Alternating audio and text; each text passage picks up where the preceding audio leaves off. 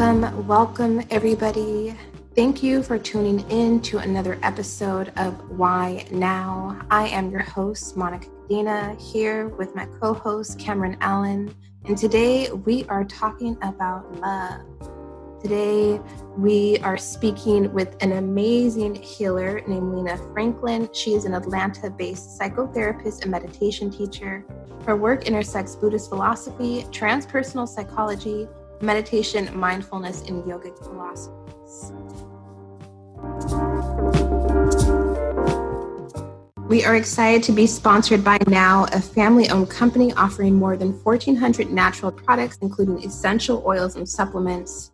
Now is currently offering 20% off your entire purchase for our podcast listeners. Head to nowfoods.com with the coupon code WHYNOW20. Without further ado, let's hear from Lena herself. She shares with us how growing up in a Buddhist Christian household helped shape her spirituality, her path to twin flame ascension, and a little advice we can all take with us today.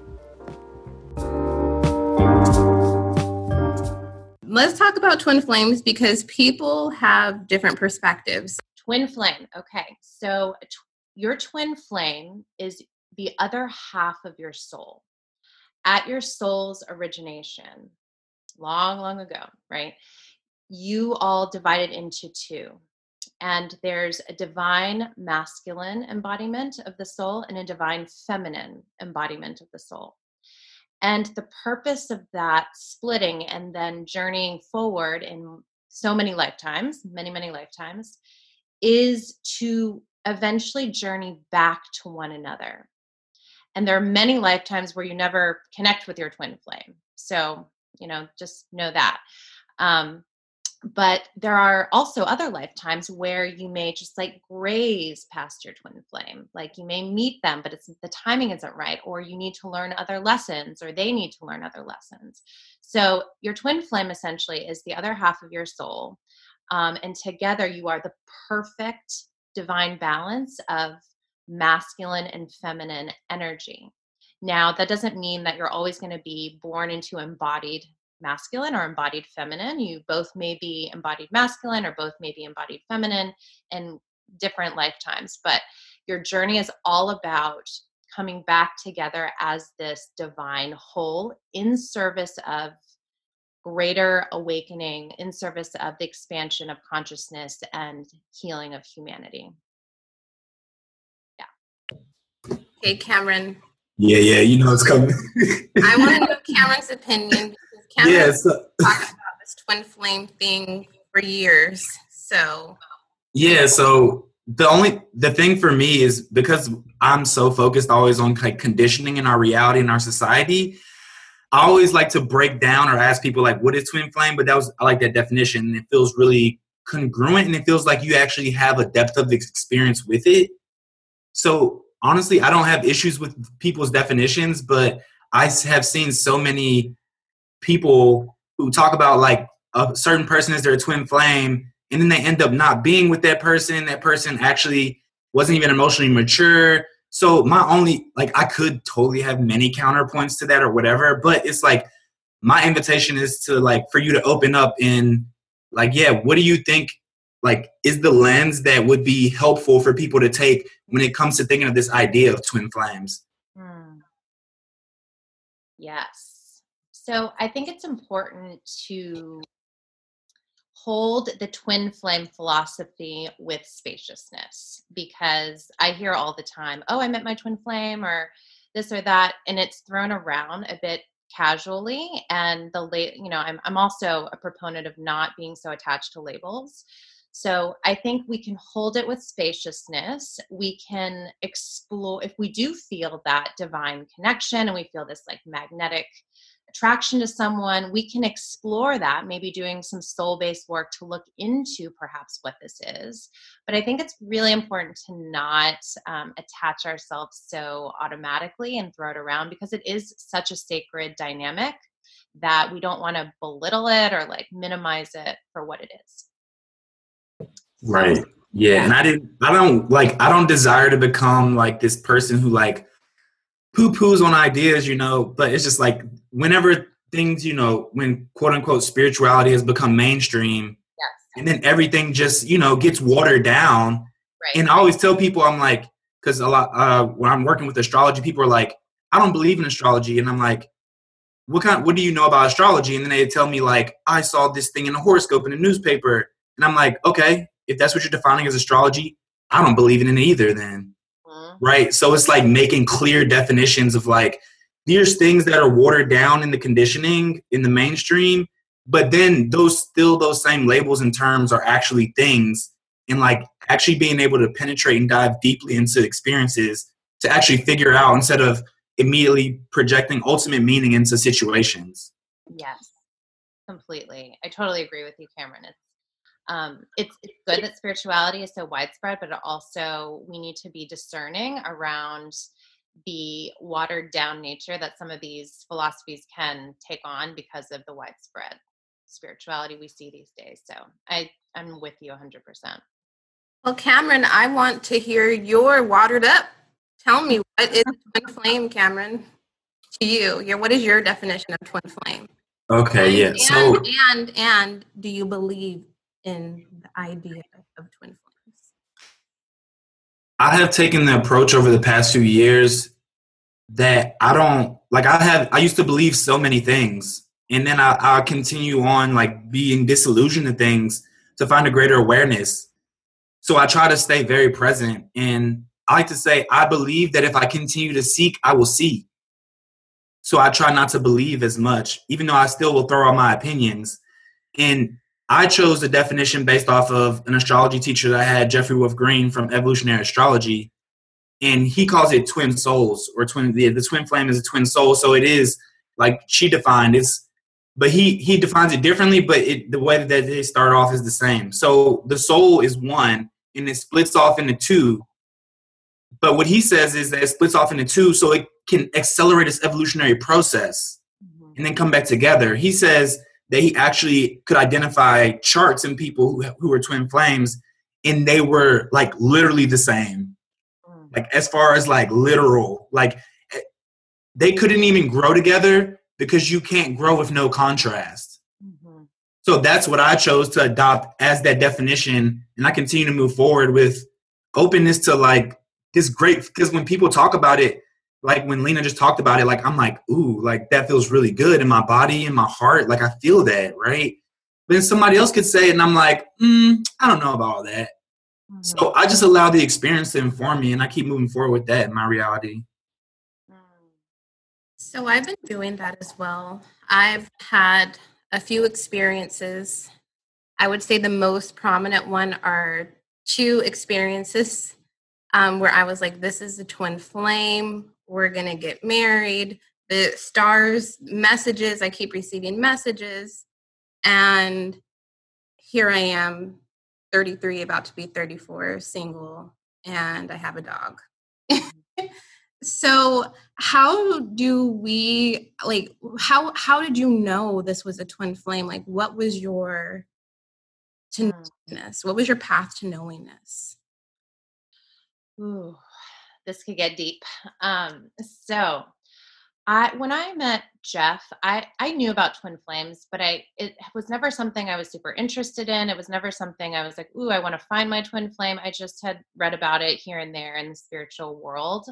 So I was like, oh shit, like this, this feels like something beyond me, so beyond even us.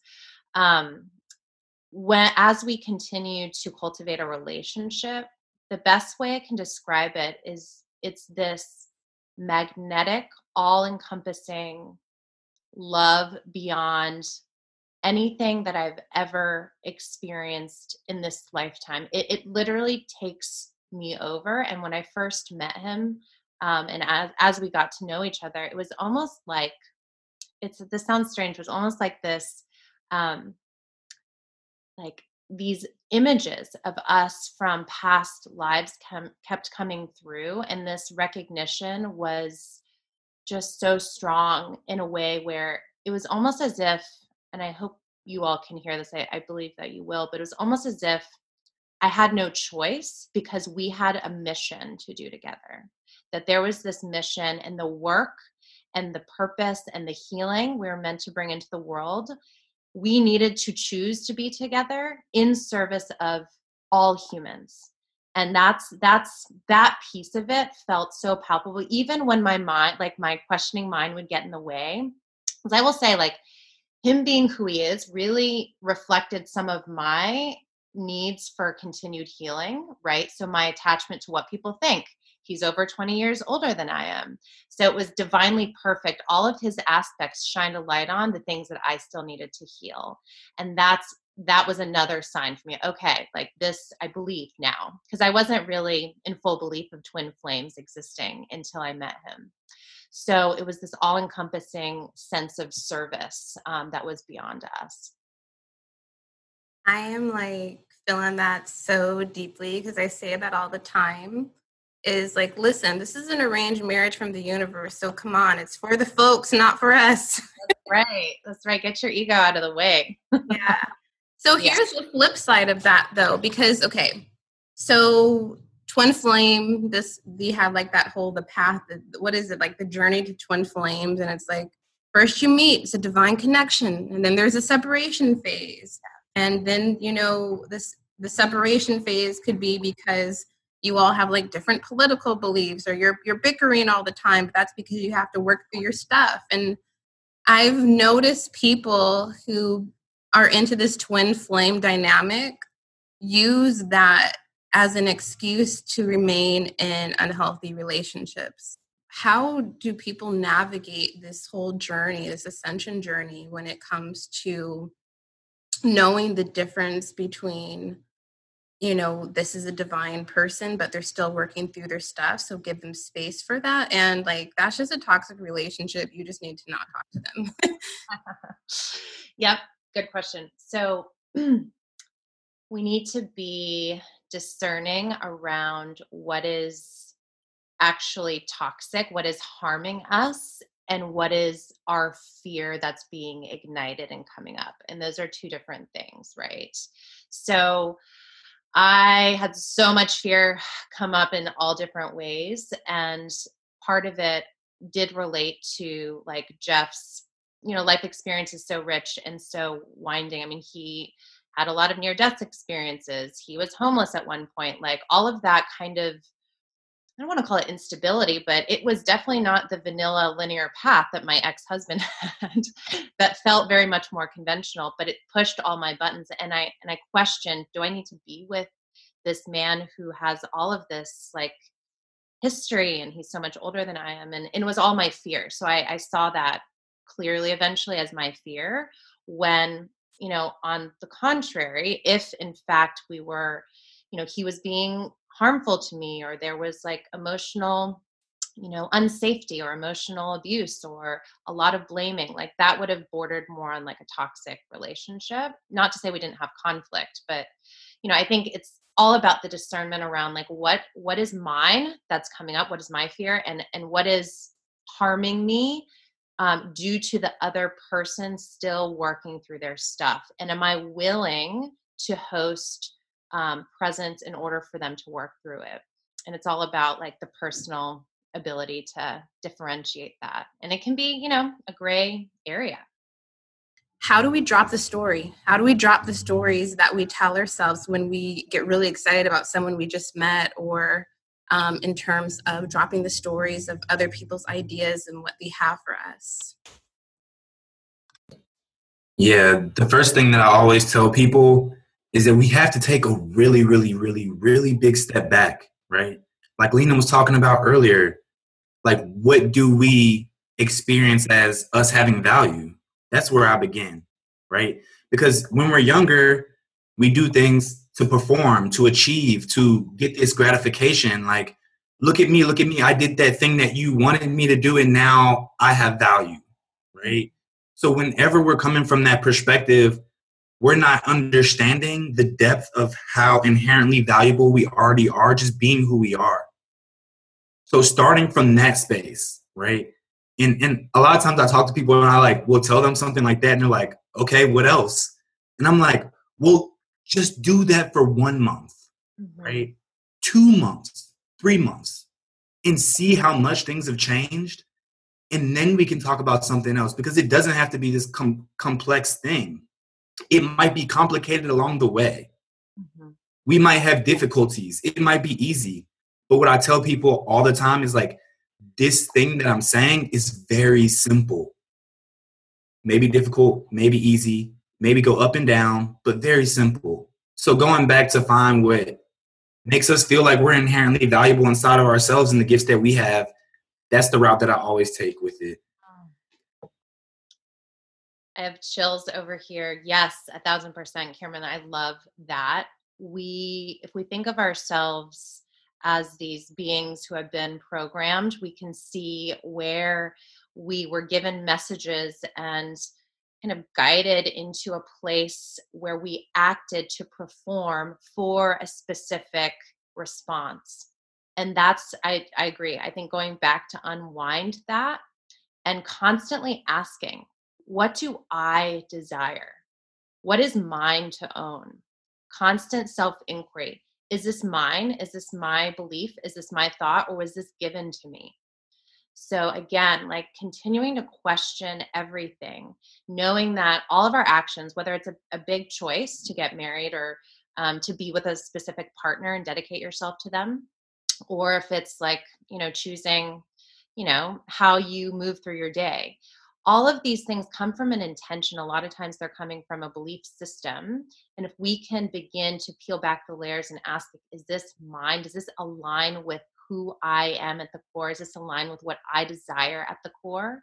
What I need at the core? The inherent value that I possess? Is it in alignment with that? Is it honoring myself? Like if we begin to question our actions and words and thoughts, we'll begin to like peel back all of those layers of gunk that we've taken on from our families and from society, so we can excavate who we truly are beneath all of those thoughts we've been given. I want to question compromise, like, because I feel like, this is like very a social norm where it's like, well, you got to compromise, and I'm like, yes, I do believe in compromise. But for me, a lot of times I'm like, I was super happy before like I engaged in this relationship. So over time, sometimes I feel like I'm experiencing like restriction and like I was already happy. Why do I have to change myself when I know my inherent value? Mm-hmm. I know there's somebody who will just like accept me as I am. So what do you think about compromise? Yeah, so I'm very much an advocate of the middle path of anything. And so for the most part, I fully agree. When you are embodying your truth and your authentic self, your light, you will attract, different people along the way. But the person who, for lack of better words, maybe meant to be in your orbit, in your life, will allow you to have almost like complete independence and freedom while you're in the relationship. So their compromises may have to happen like in day-to-day life, like, okay, let's go to this restaurant instead of this one, right? But as a whole, I feel that when you are aligned with your partner, again, whether they're your twin flame or not, when you're aligned with them, there's this freedom. So compromise doesn't even need to happen too often, just kind of in the day-to-day minutia. That's my perspective. How do we allow ourselves to truly show up in our authentic ways to bring in the kind of people that we want? One of the most important questions that we need to sit with as humans, especially if we're on the spiritual path, this path of awakening. In order to fully show up in our greatness and in our divine fierceness, we need to begin seeing where we shy away from ourselves, because I fully believe that we're much more afraid of our power than we are really anything else at the core. And so it's like when you're out, just noticing, it's all about self-awareness, right? Noticing when you say things for a certain response, or when you minimize your accomplishments because you may be perceiving other people feeling uncomfortable. Notice when you're modifying your light and you're dimming your strength and power in order to make others comfortable. And I think we're all at some level like conditioned in that way. And I think visualization and just having that visual of your highest self, or a visualization that really inspires you to embody that light, is so helpful. And being so intentional, so mindful about how you show up, what you say. So it's all about wise speech, wise action, to not deny or betray the power that is who you are. And that's just like a micro moment awareness and choice. And then noticing when you shy away, and choosing to change that over time. So we heal through changing our lens and through choice. And it's pretty eye-opening when we actually see where we shy away from our light. When we meet someone who we feel is our potential twin flame, should that be like, how can we not tell them, and then, that kind of might scare them off a little bit. Mm-hmm. They're really spiritual. Like, I've noticed, I was like, I think it might be my twin flame. And it's just really like, it's a possibility, it may not, but, kind of feel that energy. Do you think that's something to bring up in a relationship that's blossoming, this idea of twin flames and the possibility that you feel like they may be that energy? Or is that something we should just like keep to ourselves and just kind of observe and see what happens? I believe that it can be helpful when there's enough foundation in the relationship, there's enough communication, there's enough trust. It's almost like the holding space of the relationship can hold the vastness of the twin flame potential. So we need to really have attunement with how strong that holding place is.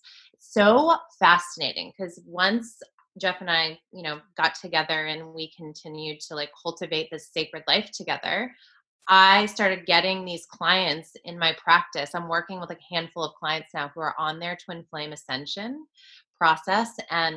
And I fully believe, in knowing them, that they are in their twin flame relationships, and the turbulence that they've experienced to get to where they are now has been massive. But to answer your question, Monica, I think it can be a really helpful, a really helpful thing to bring up when you're in the process, but only when there's a foundation to hold it, because it can freak some people out that that could be the case, and you want to make sure that there's enough safety. And I have just one more question. So how do you work with your clients on getting their twin flame ascension? How do they prepare for that? And what are some tools that we could take home with us to help us get us on our path? We're struggling over here. Oh, girl, it's it's part of it is hosting the struggle, right? Yeah. So I think initially it's about transforming our relationship with discomfort, because the inherent piece of the twin flame ascension journey is to host all of those dark pieces that have been repressed and tamped down for way too long. The shame, the fear. I mean, I literally felt like I was dying when I chose, I chose to leave my marriage, and it was so turbulent. I mean, I remember being at Machu Picchu, actually with Jeff and an amazing group of people, receiving our healer's rights from this incredible group of shamans. And that was the day that my ex had basically texted everyone he knew, including my family, trying to convince them that I was brainwashed by a shamanic cult. And because most people in my life at that time were not like into this journey like I am, a lot of people believed it, including my own family. So it's about really embracing the warrior's path and transforming our relationship with discomfort, because in order to make it to the other side, you need to host all of the fear, all of the shame, all of the self-doubt that will come up within you, and just know that you feel it to heal it, and that it's a choice to move through it and to not act out of a place of fear, but continually coming back to acting out of a place of love. So tools, ground yourself every day, like really, really trust the energy of Mother Earth and get your feet in that earth, receive that energy to help stabilize your first chakra. Know that your energy center is going to be restructured. So any kind of energy work, chakra balancing work, but grounding is essential, and just daily meditation and cleansing, a lot of alkaline water. But from a philosophy and mindset standpoint, like host the discomfort. It is your healer and it is your teacher. You heard it here, everybody. Don't send that 2 a.m. text message, that passive aggressive meme in your stories, waiting for them to look at it. Do a meditation, drink your alkaline water, and whatever will come to you will come to you. Lena, thank you so much for this moment.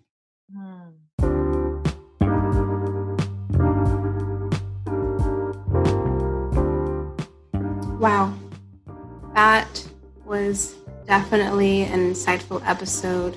Super thankful for having Lena's presence on the show with us. So much to dissect with love. And if you're feeling loving, if you're feeling like giving yourself a little bit of a self-love and self-care, head over to nowfoods.com, our sponsor. They are currently offering 20% off your entire purchase by using the coupon code YNOW20. Head over to nowfoods.com and tune in with us for the next episode. Peace, y'all.